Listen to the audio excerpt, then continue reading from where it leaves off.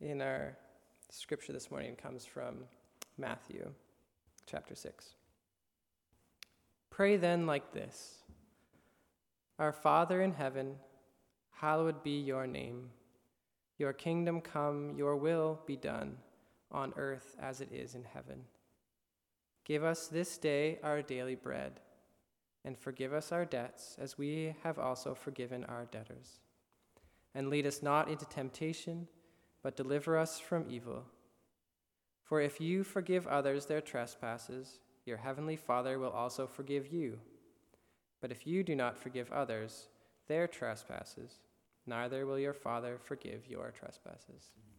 This is the word of the Lord.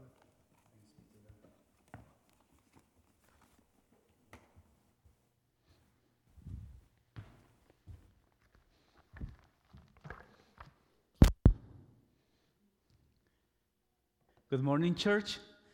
It is a privilege to be here again, and I have been praying a lot that soon, and very soon, we are going to see each other face to face, and we are going to enjoy the company. Right now, I just have here Carl Jobin and my brother Colin McKay, and in the back I have Ronik. But one day, I'm dreaming that I will see all your faces right here, and we will go.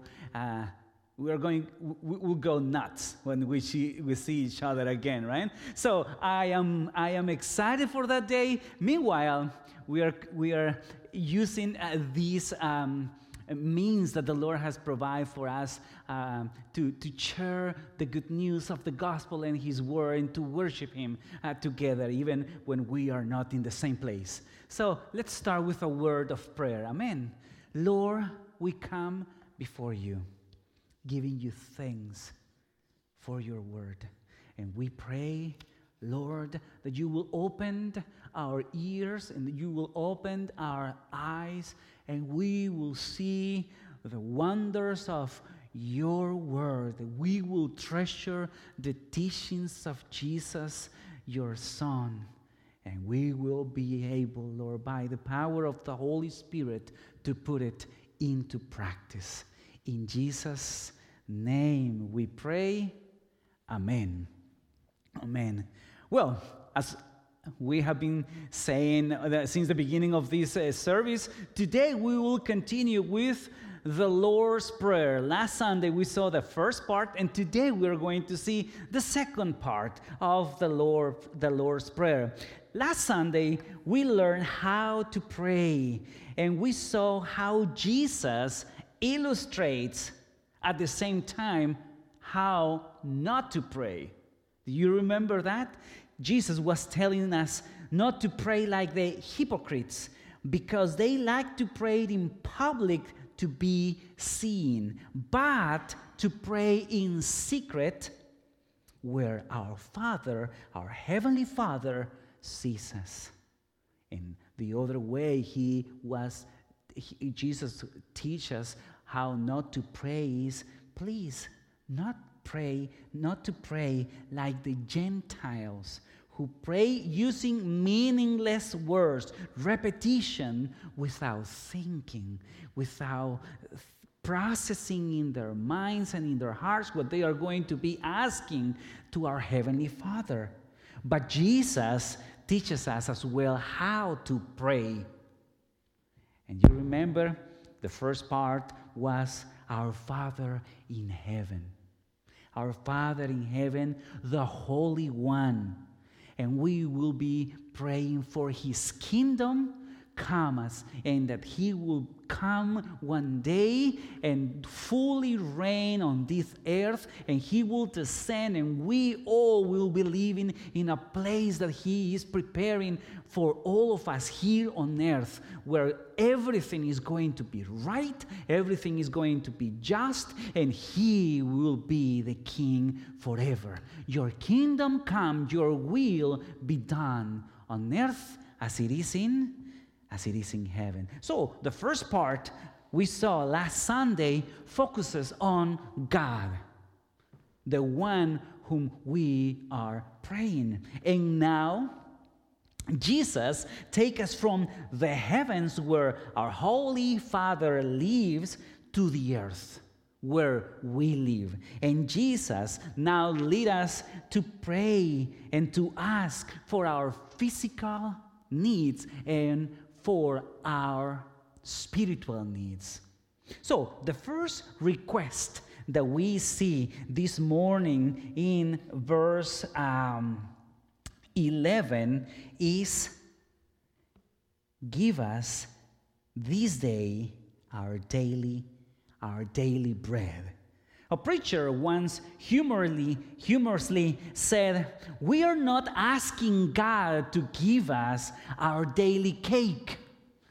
We are asking God to give us our daily bread. We are not asking God for riches, as Ana Patricia was explaining early this morning. Or we are not ought to ask God for luxuries or for an expensive clothing or for the things that we want. No, Jesus is teaching us to ask for our daily bread. We need, brothers and sisters, we need to learn how to pray because we are used to ask for what we greed and not for what we need. Martin Luther, commenting on this part of the Lord's Prayer, he said, we must pray for everything necessary for the preservation of life, such as food, a healthy body, a good weather, a house, a wife. Yes, preservation of life. He was saying, ask for your wife as well. For our children, for a good government, and for peace. And he continues saying, you need to be praying for God's protection from calamity, for diseases, and for difficult times, such as we are living right now. So I'm just quoting Martin Luther right there. But it is very similar to what we read in the book of Proverbs. And I am sure that you have heard about this verse in the book of Proverbs. If you go with me to chapter 30, verse 8 and 9, we read there, this Solomon was praying and was saying to the Lord, remove far from me falsehood and lying. Give me neither poverty nor riches. And he says, feed me with the food that is needful for me, lest I be full and deny you and say, who is the Lord? Or lest I be poor and steal and profane the name of my God. This is how the book of Proverbs put it. Give us our daily bread is how Jesus put it in the New Testament, right? And then if you go a little bit in the New Testament, Jesus continues teaching about this same truth in Luke, as Ana Patricia was mentioning this morning, in Luke chapter 12, verses 22 and 32. You can read it later at home. Jesus teaches his disciples about the consequences of living with anxiety for tomorrow's provision. And then concerning food, Jesus said, consider in verse 24, Luke chapter 12, verse 24, the first part says, consider the ravens. They do not sow or reap. They have no storeroom or barn, yet God feeds them. The ravens were and are everywhere, every place around the world. These insolent birds know nothing about farmers' hard work. Yet, Jesus is telling us, yet God feeds them. This does not mean that Jesus' followers are not to work. For in another parts of the Bible, it's very clear that Jesus teaches us about the importance of work hard. Jesus was merely using a common bird that lives according to its God's given capabilities and show that God provides for it. And then in the same verse, the second part of Luke chapter 12, verse 24, the second part, Jesus says, consider the birds, and then consider yourself. And how much more valuable you are than the birds.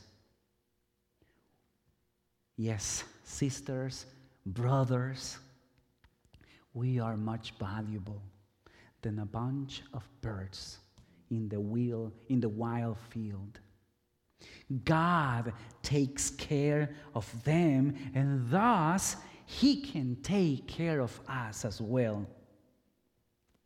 And you probably have heard this poem before, but I just found it this week, and I really, really enjoy it. It's very short, but I wanted to read it. I wanted to read it, and I want to share it with you. And I pray that you will hear this poem as you heard this poem for the first time. So listen, pay attention to this. Said the robin to the sparrow, I should really like to know why these ancient human beings rush about and worry so. Said the sparrow to the robin, friend, I think that it must be they have no heavenly Father, such as care for you and for me.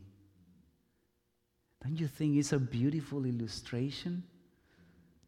They understand that they don't need to be worried for anything because God provides for them. That is how you and I should live every day of our lives. But now, let's continue with the next part. Forgive us our debts. In this second part, Jesus teaches us that we cannot stop asking only for our physical needs, because we could miss out on what is more important than bread, the salvation of our souls. If we do not repent for our daily debts, it will be of little use to have our bellies full in this life. Can I repeat this to you again? If we do not repent for our daily debts, it will be of a little use to have our bellies full in this life. We depend on the Lord for all things. That's what He has been teaching us before in the prayer, in the Lord's Prayer. We depend on the Lord for all things, for our daily bread and for our daily forgiveness.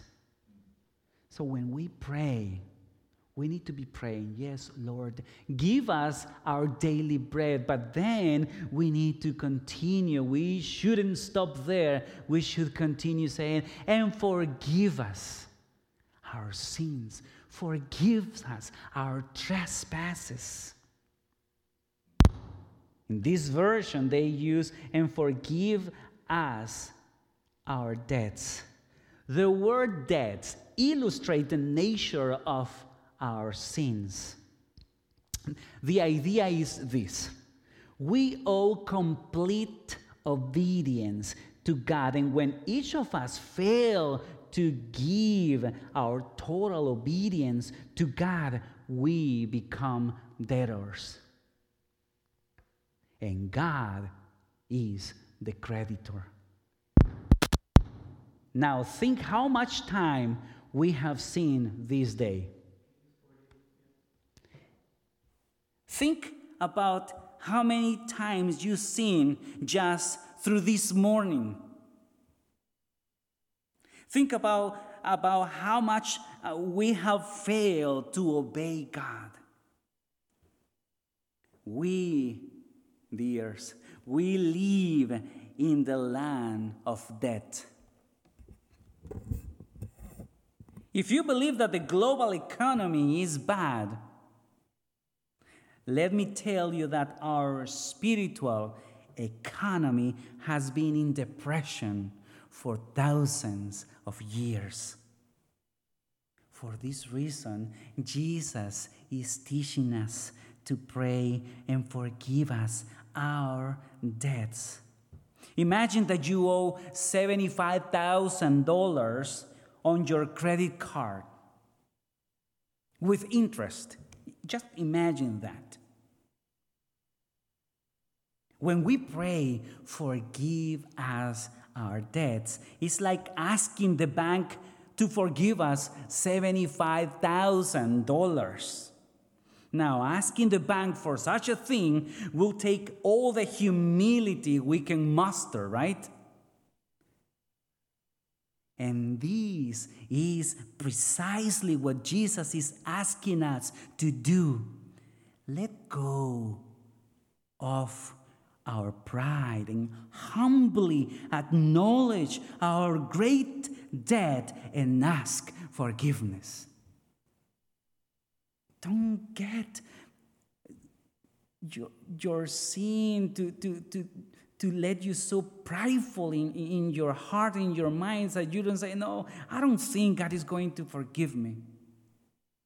Let that behind and run to your Father and ask, forgive us our debts. Even though this passage doesn't explain how our debt is forgiven, we all know how the Gospels end. Jesus dying on the cross, and in so doing, forgiving our sins. Our past, our present, and future debts can be forgiven only because Jesus came, as Matthew 20:28 says, to give his life as a ransom, to pay our debts before God. And that's how we can sing some Sundays, or every day if you like, we can sing, Jesus paid all. All to him I owe. Sin has left a crimson stain. He washed it white as snow. Because of Jesus, our debts can be paid in full. How many of you say, Amen? Thank you, Lord. Of course, there can be nothing more terrible than, after having received forgiveness, not forgiving the debts of others. And look at what's next in Matthew 6, verse 12. Forgive us our debts. And continues, as we have forgiven our debtors. Jesus assumes that if we pray for the forgiveness of our debts, we too are forgiving our debtors. Once, a famous preacher was approached by a member of his church. And this man was known to be someone hard to deal with. And in the middle of the conversation, very prideful, this very prideful man said to the preacher, "Oh, with me, people have to be very careful because I do not forgive." to what the preacher replied. Then, my brother, I hope you never sin. And this story may sound funny, but it is not funny that someone who has been forgiven cannot forgive others. There was once a pastor, there once was a pastor who, when interviewing aspiring church members, asked them, "Is there a person in your life whom you have not forgiven?" Before you want to become a member of this church, I need to ask you a question. Is there a person in your life whom you have not forgiven? This pastor understood that just as it is essential to ask new church members about, do you believe in the Trinity? Do you believe in the divine nature of Jesus? Do you believe about the forgiveness of sins through the death and resurrection of Jesus? He understood that it's also necessary to ask them if they believe about the sacred calling of forgiving others.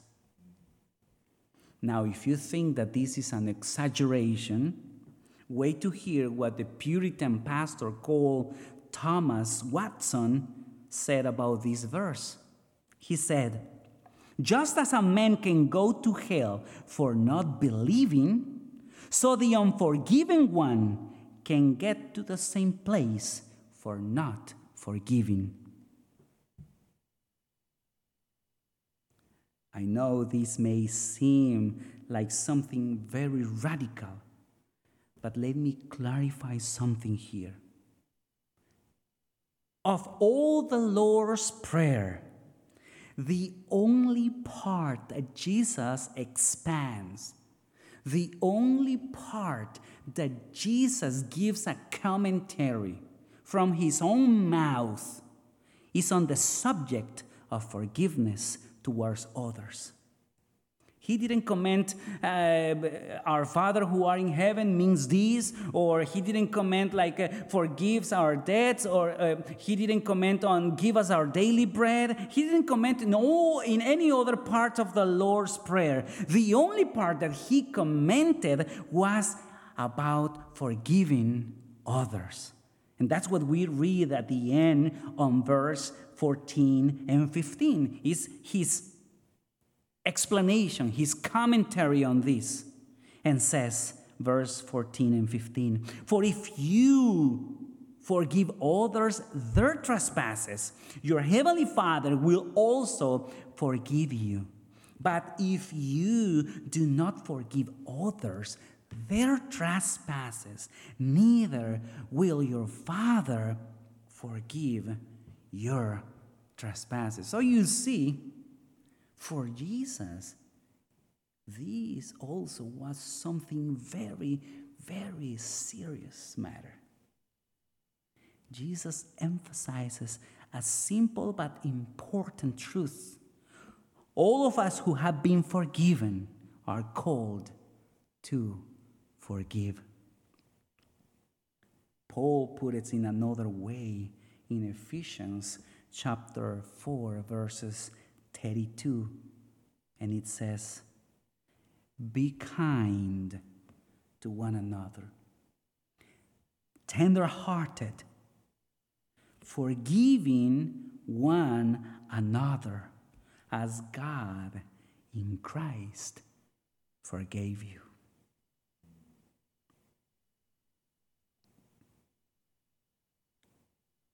Now I just want to make 10 seconds, a full stop here. And I want you to stop and think, is there a person in your life whom you have not forgiven?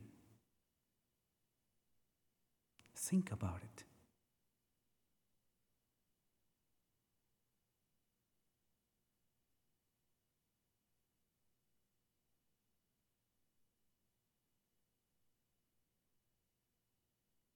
And if you are like me, then you will find one or two in that list.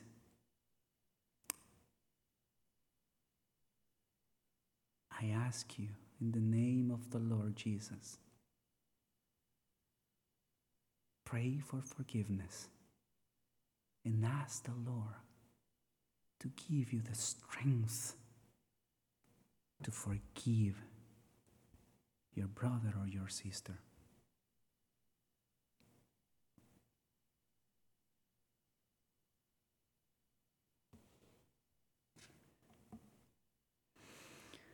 And now we come to the last part of our text of the Lord's Prayer.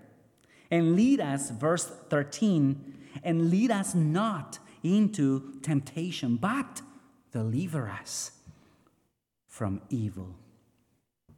Yes, we need bread, we need forgiveness, and we need to forgive others. We also need help to overcome temptation and the tempter.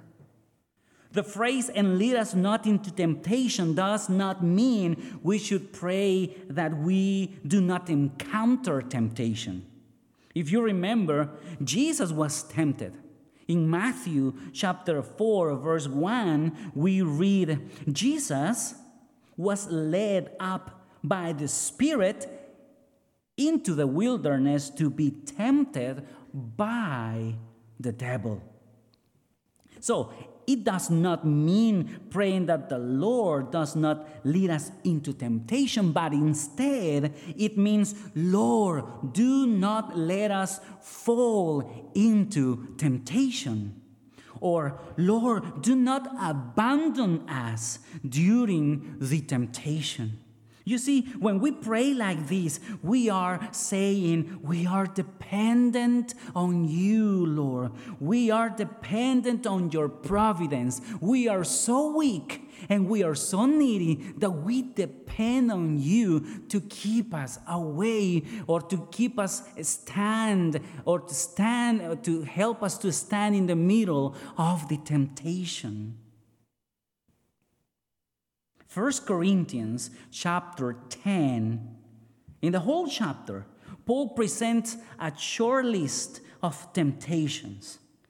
In verse 6, he talks about idolatry, which is putting people or things first in our lives. So we need to pray, Lord, help us not to fall into idolatry, because every day you will encounter something to worship that is not God. We need to pray, Lord, deliver us, that we will not fall into idolatry. Then in verse 8, Paul urges us not to indulge sexual immorality. So we need to pray, Lord, help us not to fall into sexual immorality. And in verse 9 and 10, Paul encourages us not to have an ungrateful heart, like the people of Israel in the desert, when God was giving them everything that they needed, and they were grumbling and complaining. So Paul is telling us, is encouraging us not to have an ungrateful heart for all the many blessings that he is giving us. So we need to pray, Lord, help us not to fall into ungratefulness. Lord, do not abandon us during the temptation. And if you ask that from the Lord, I am sure that he will answer that prayer. He will listen to our prayers because He is attentive to those to pray with that desire. Lord, we are dependent. I am so weak and I need you. Look what 1 Corinthians, in the chapter that I was talking about earlier, 1 Corinthians 10, verse 13 says this. Now, it says in this verse, no temptation has overtaken you that is not common to man.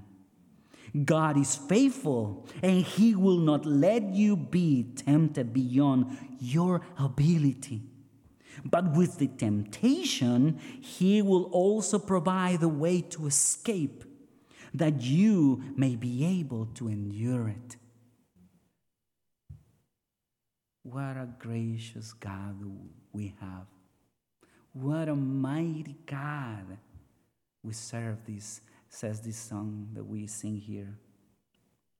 But finally, Jesus teaches us that we should not only pray, lead us not into temptation, but also deliver us from evil. Or to be more exact, deliver us from the evil one.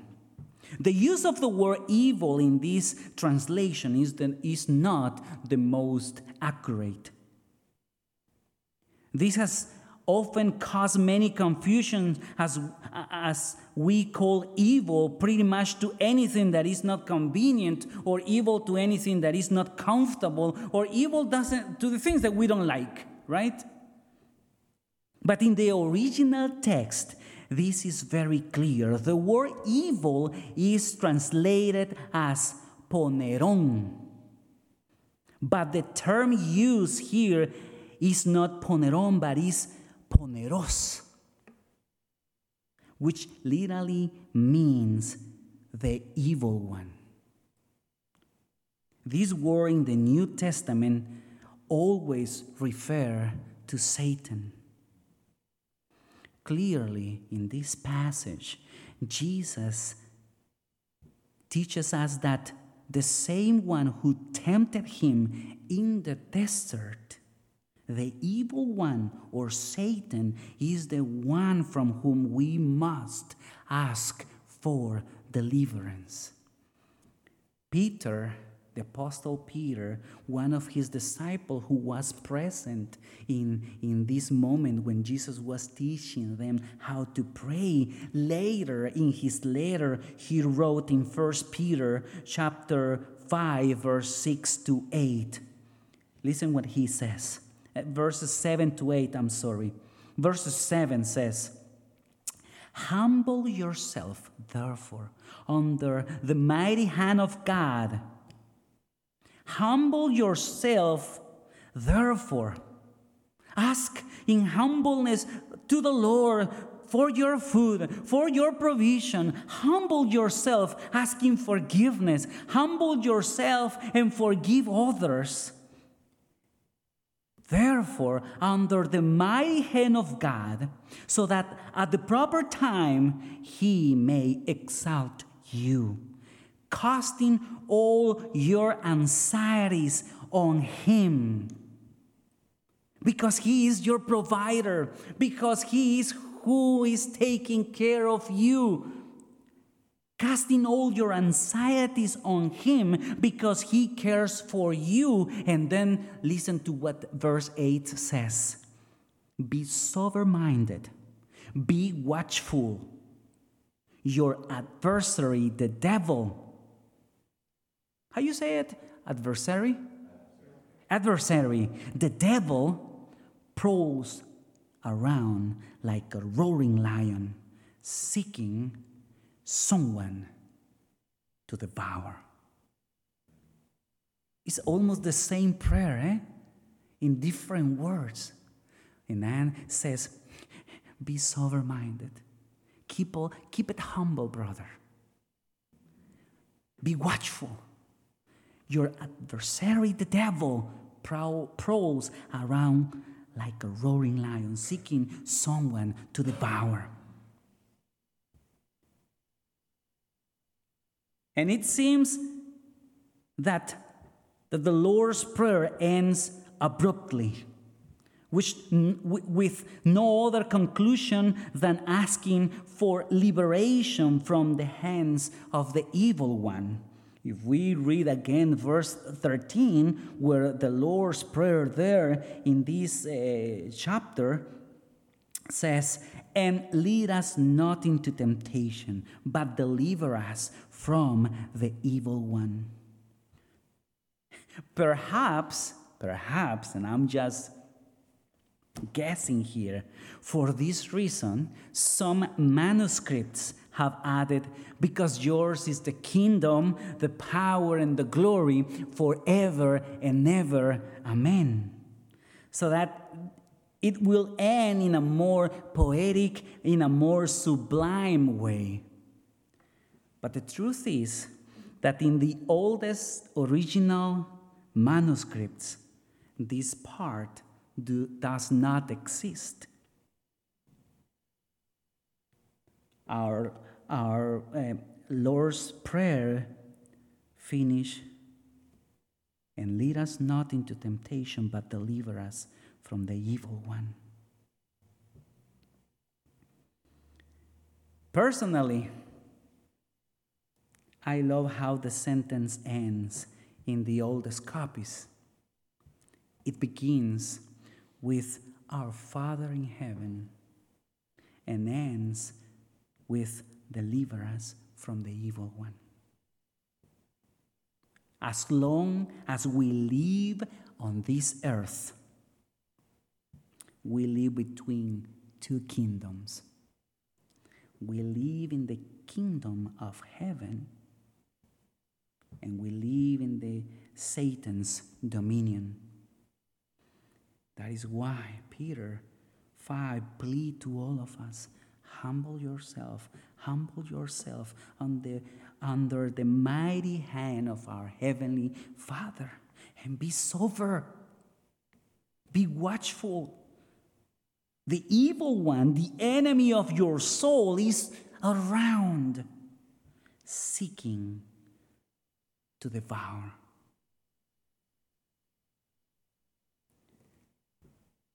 Humble yourself.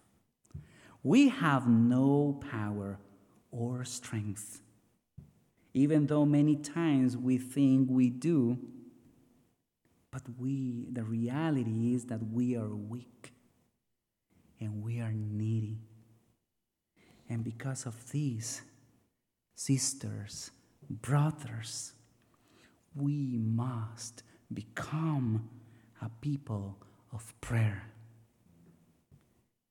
People that cannot go on with their day without a time with the Lord.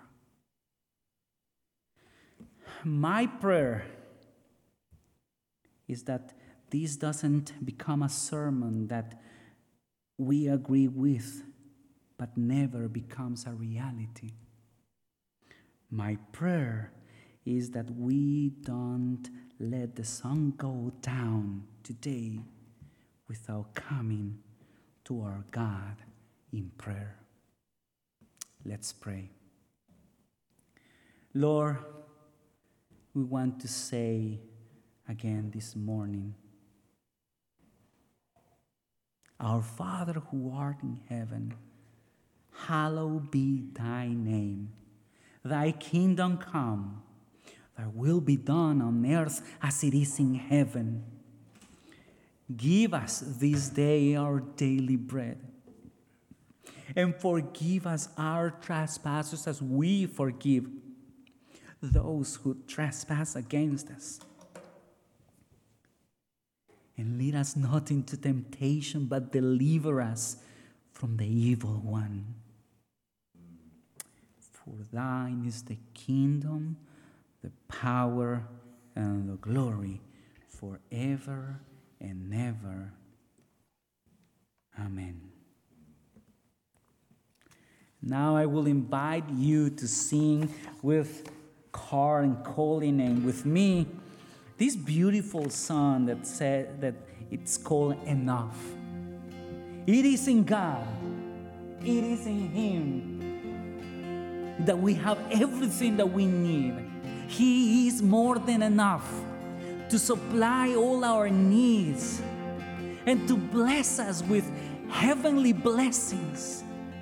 He is more than enough to keep you safe and to complete the good work that one day started in your life. He is more than enough. Enough is a very short word. We are going to sing this song and praise the Lord for His mercies, for His kindness, and for His love for all of us. Amen.